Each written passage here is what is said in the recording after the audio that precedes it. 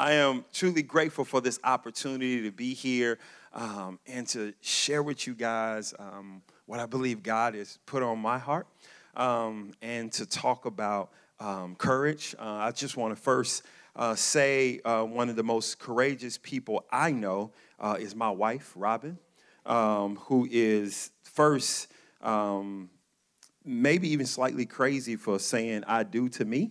And spending the rest of her life with me, so I'm grateful for her.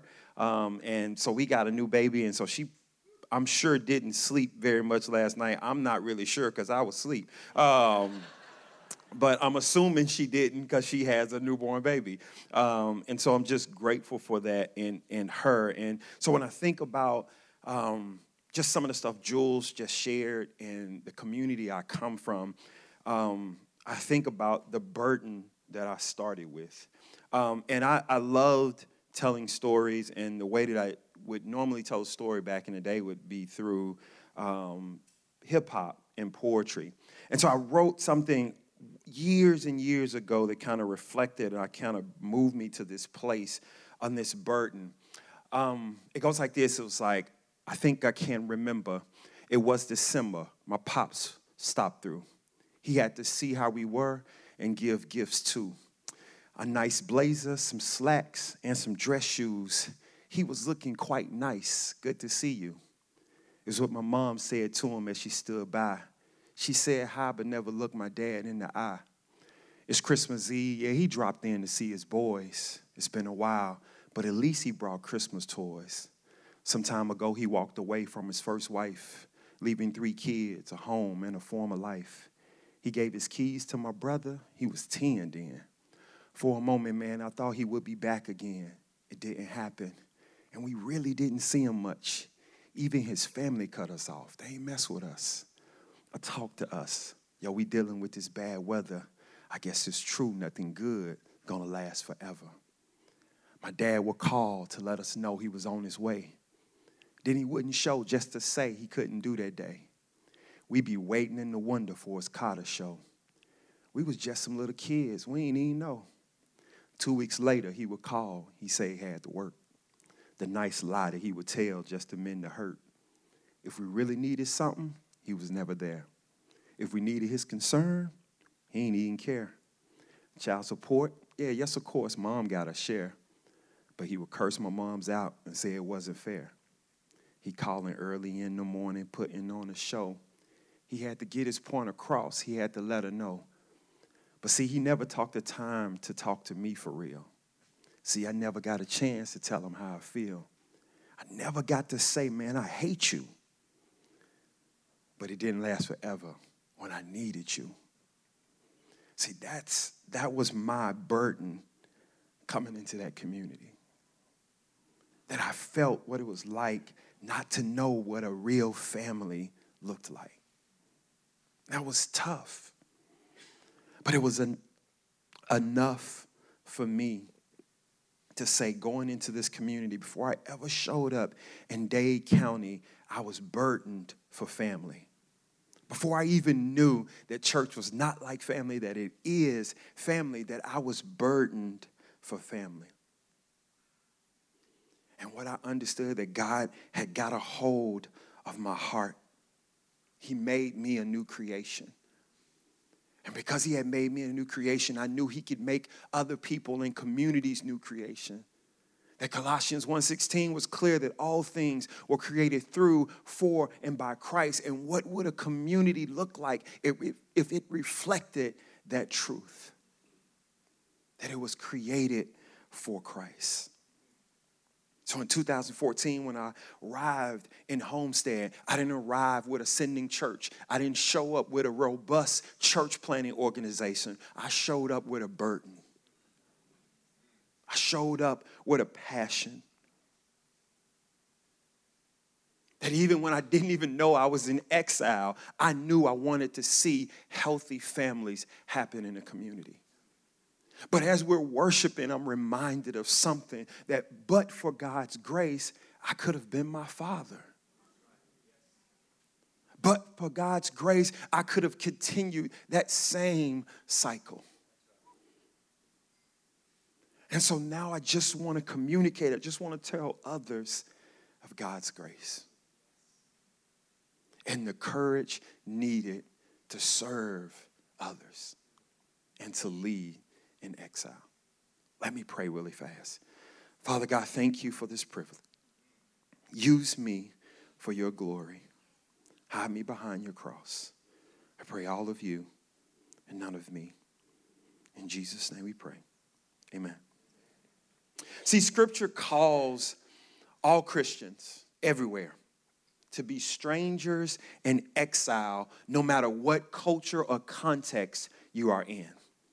That we're called to be there to meet the needs of others and lack. But here's the thing I want you to remember and maybe even write down. A church in exile should not be a church in retreat.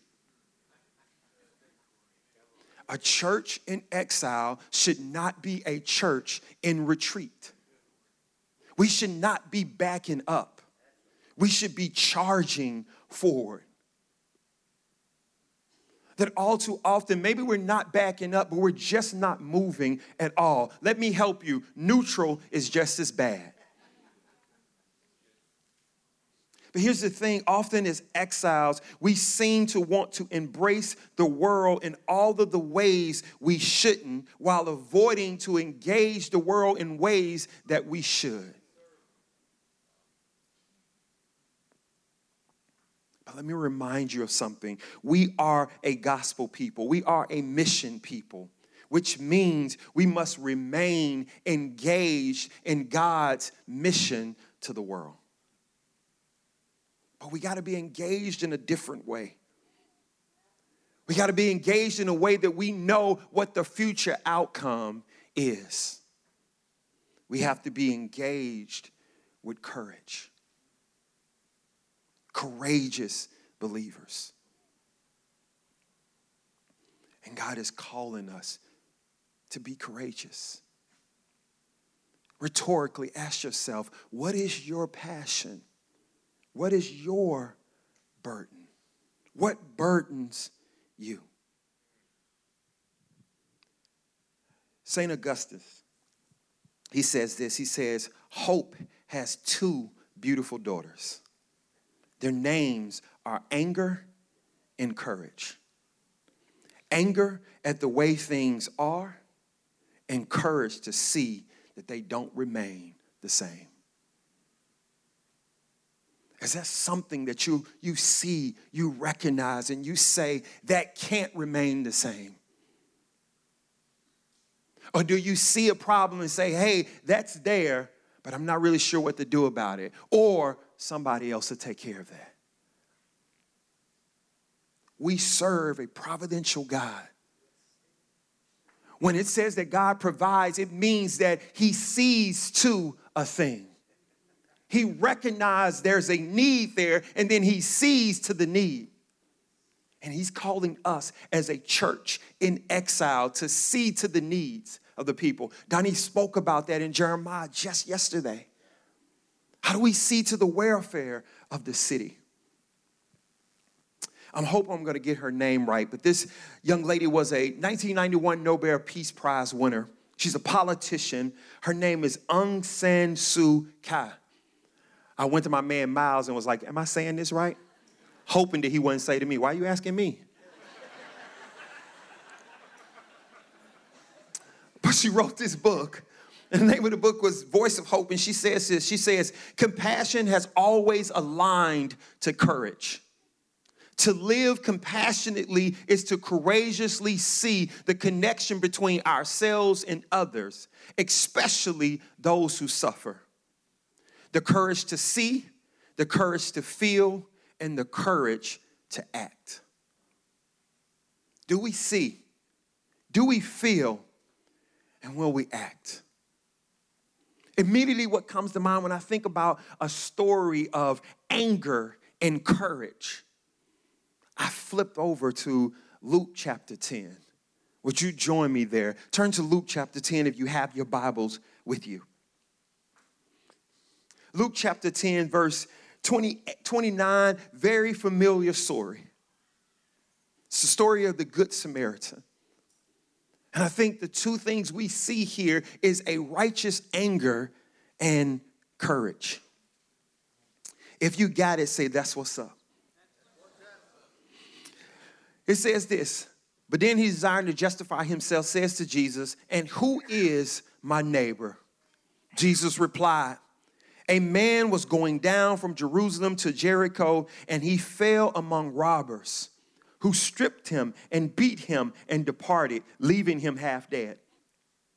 Now by chance a priest was coming down the road, and when he saw him, he passed by on the other side. So likewise a Levite, when he came to the place and saw him, passed by on the other side. But a Samaritan, as he journeyed, came to where he was, and when he saw him, he had what? Compassion. He went to him and bound up his wounds, pouring on oil and wine. Then he set him on his own animal and brought him to an inn and took care of him.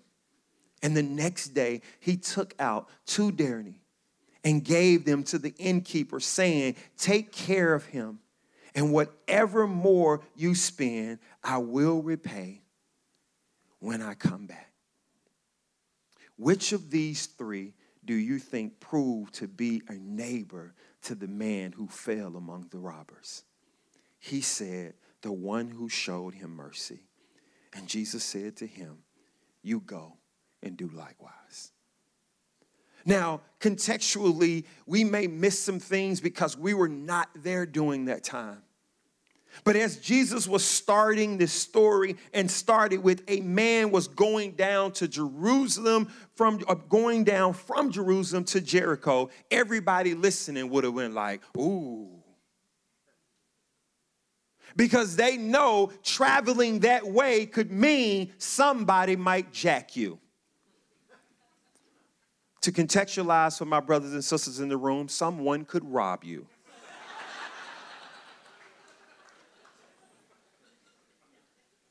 So they understand that, you know how every city has that neighborhood where you say, I don't know if you should go over there, right? So someone say, yeah, I'm going so-and-so. They may be visiting. Hey, I'm finna go down so-and-so. And you kind of go, oh, hold on. You going where? Yeah, I don't think you should go there.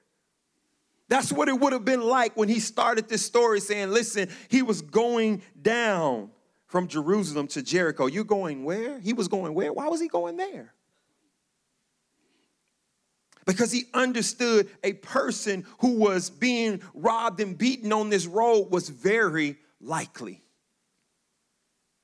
That's just possible to happen in that place.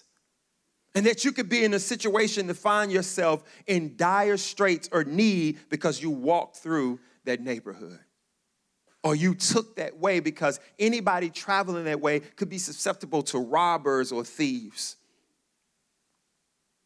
Also, anyone that comes upon a particular victim along that road could not say they didn't see him.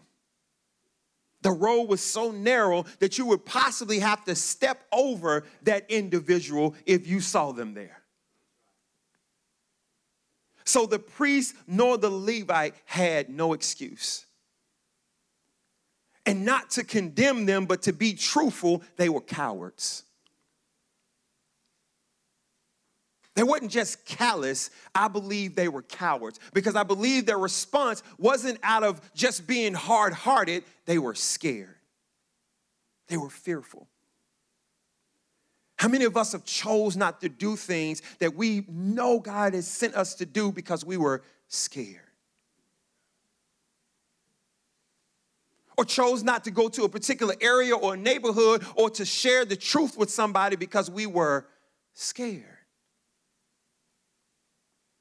This is what we see here, that they were cowards. And they ignored this victim. But Jesus being Jesus, he throws a monkey wrench in there and he surprises them by explaining that it was a Samaritan that helped this man. And the reason this was a surprise because the Samaritan would have been the one that they would have thought would have been actually inflicting such a thing on someone. In the Jews' view, the Samaritan would have been the robber. Listen, I don't want to get all in your Kool-Aid, but how many of you have not really reached out to a person because you just assumed they were on something that they wasn't on? Or they were about something that they wasn't really about? But maybe because of how they look or where they came from, you may have refrained from interacting, a building relationship. Listen, this parable that we read, this Samaritan that we're reading about had courage to see, courage to feel, and courage to act. But Jesus is issuing this challenge then to all of those standing and listening to him. Because he ends this by saying, or maybe his punchline, his drop the mic moment is, go and do likewise. He beautifully ends it. When it's done, you go do the same thing that you saw. This is a strong exhortation to courage, to stand courageous for the gospel, for us to see, for us to feel, and for us to act. It's not enough to recognize. It's not even enough to feel the burden. Oh man, I feel that. Come on, Christian people, we're known for that. Oh, I feel you. That's so hard.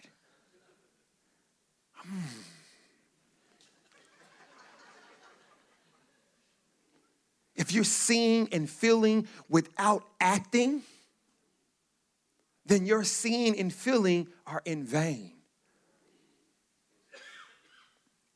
See, we see this happening. We see this taking place. Matthew chapter 9. Look over there. If you don't get there as fast as I do, too bad. I'm going to read it.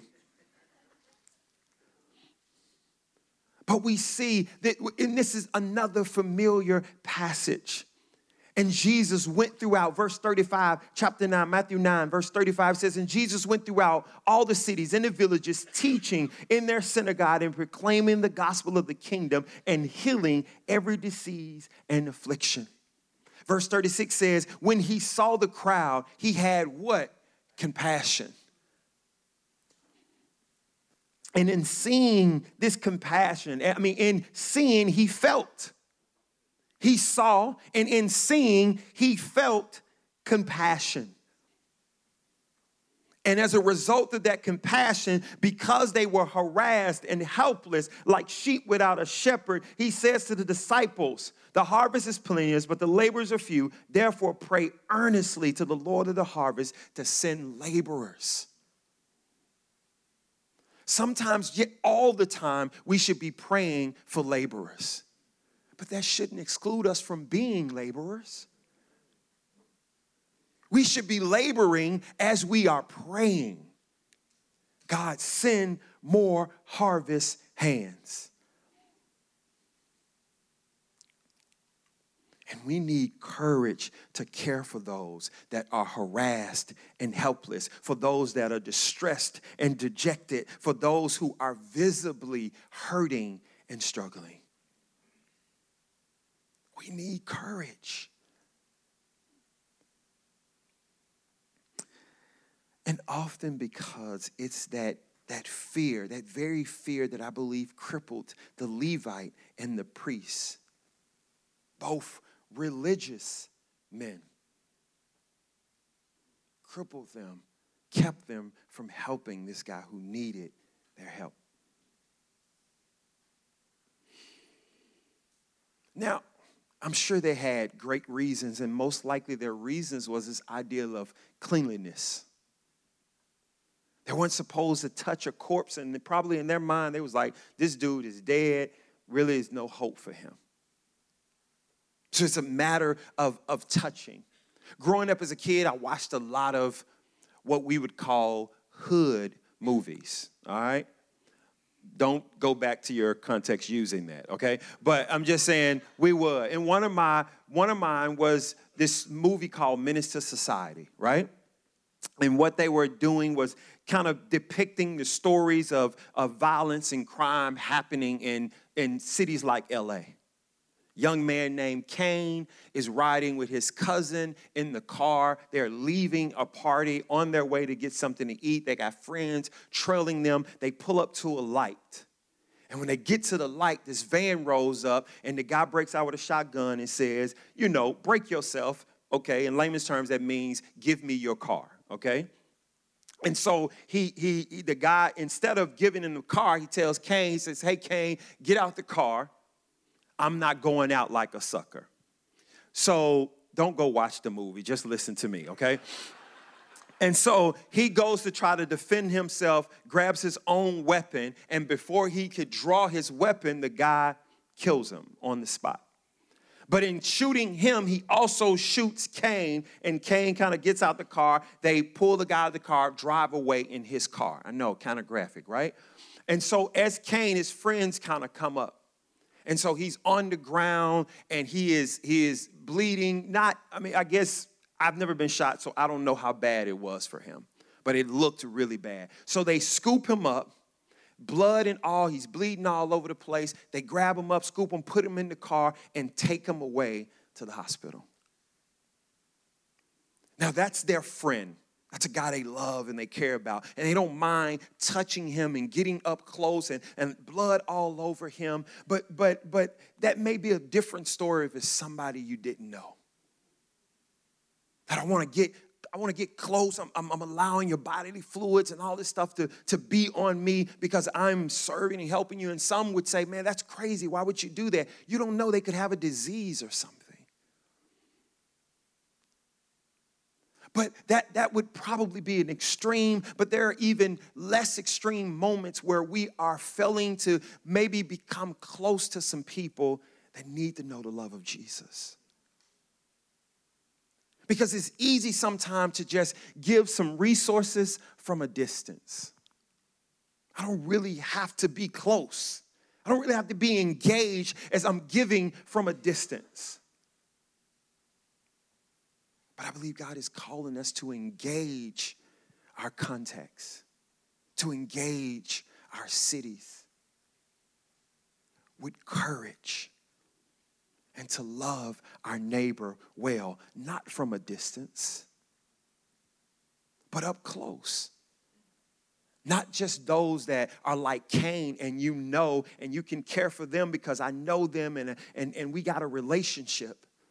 But those you may not know because it takes courage to do that. To embrace those people you don't know and you may not yet have a relationship with, and they may be sketchy and you're really not sure. I believe God is calling us to be courageous in those moments. Why? Because great need requires great action. It requires a great response. It requires us to move. Isaiah 41 says this to us, fear not, for I am with you. Be not dismayed, for I am your God. I will strengthen you. I will help you. I will uphold you with my righteous right hand. God is calling us to be courageous. But the beauty of this is he's not leaving us at this on our own. He says, you've been given a great example of what it means to be courageous. See, I love the story of the Good Samaritan because I love the beauty of the fact that the truth of the story is we're that guy beaten and broken on the road. We're not the Good Samaritan. Did you think that was the case? That Jesus is actually this Good Samaritan. That we get to see how Jesus is the reason that we have to show courage because he's shown courage. Jesus was the one that put himself in the path of danger and took upon himself the suffering that we caused on our own and then poured out his own resources to save us. This was Jesus' response to us, that he didn't just come to us, he sought us out. Mark chapter 2, verse 17 tells us, listen, I didn't come for the well, I came for the sick. That I'm looking for those broken and lost. We're just hoping that we would happen upon the lost people. We're hoping that they would just wander into our church buildings. Let me help you. That guy on the road wasn't going to leave that spot if someone didn't come find him. He wasn't going to survive. He wasn't going to make it.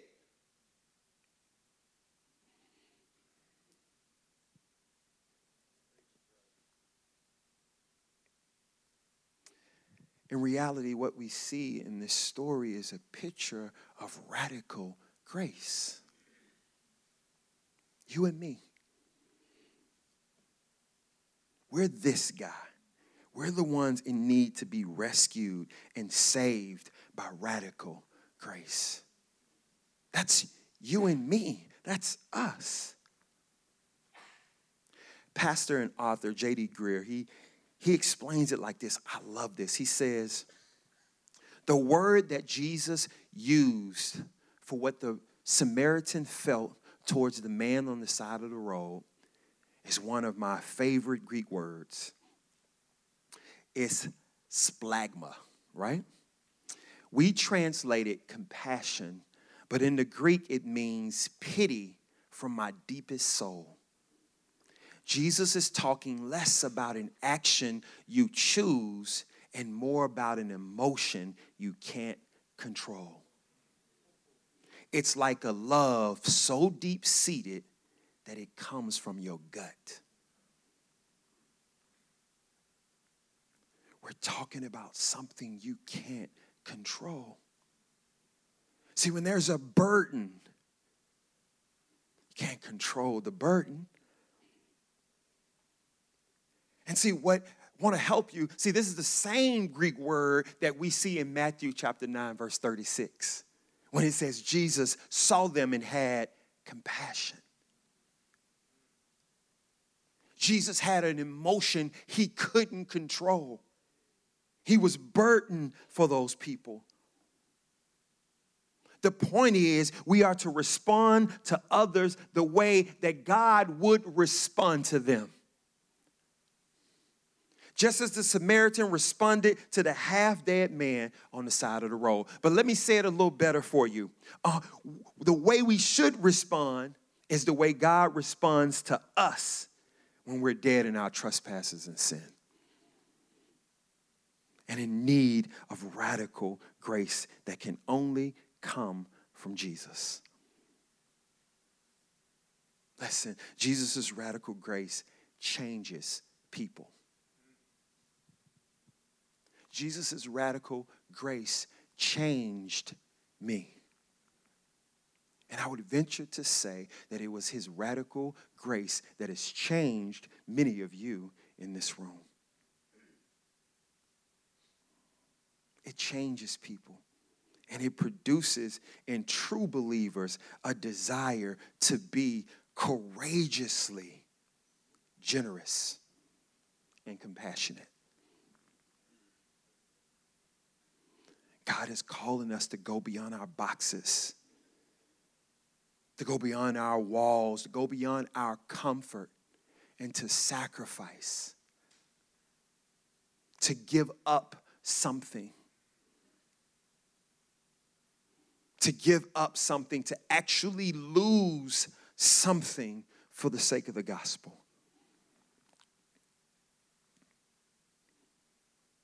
My question this morning is, what are you needing courage for? What are you needing courage for? See, the best part of this story is that the man lying in the road didn't have to earn anything. He didn't have to prove anything. The Good Samaritan didn't walk up to him and say, hey, you got insurance? The Good Samaritan didn't walk up to him and say, hey, man, do you know Jesus? Are you a Christian?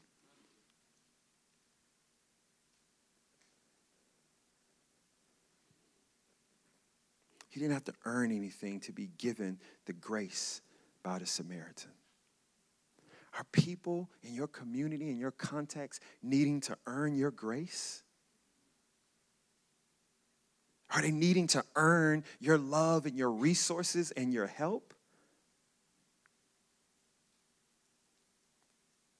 At the center of our faith is a man who died on the cross for the people who abused and hated him.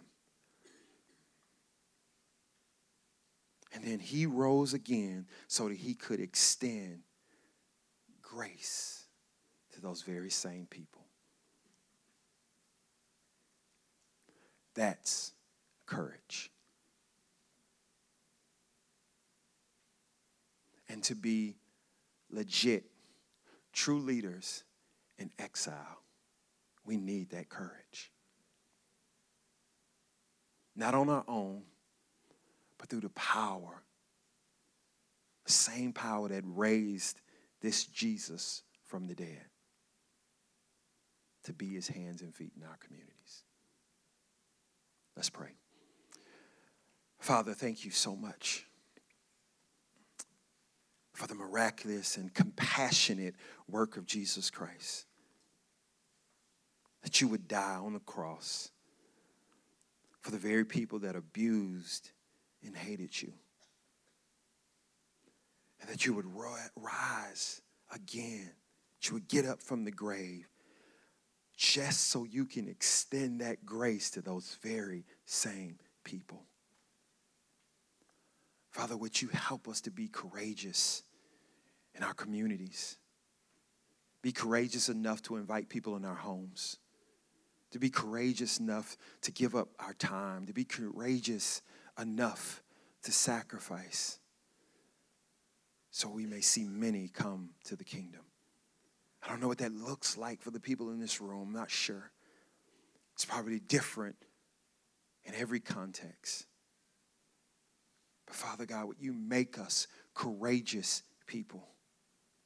And that in our courage, we would be bold enough to say that this courage only comes from a living God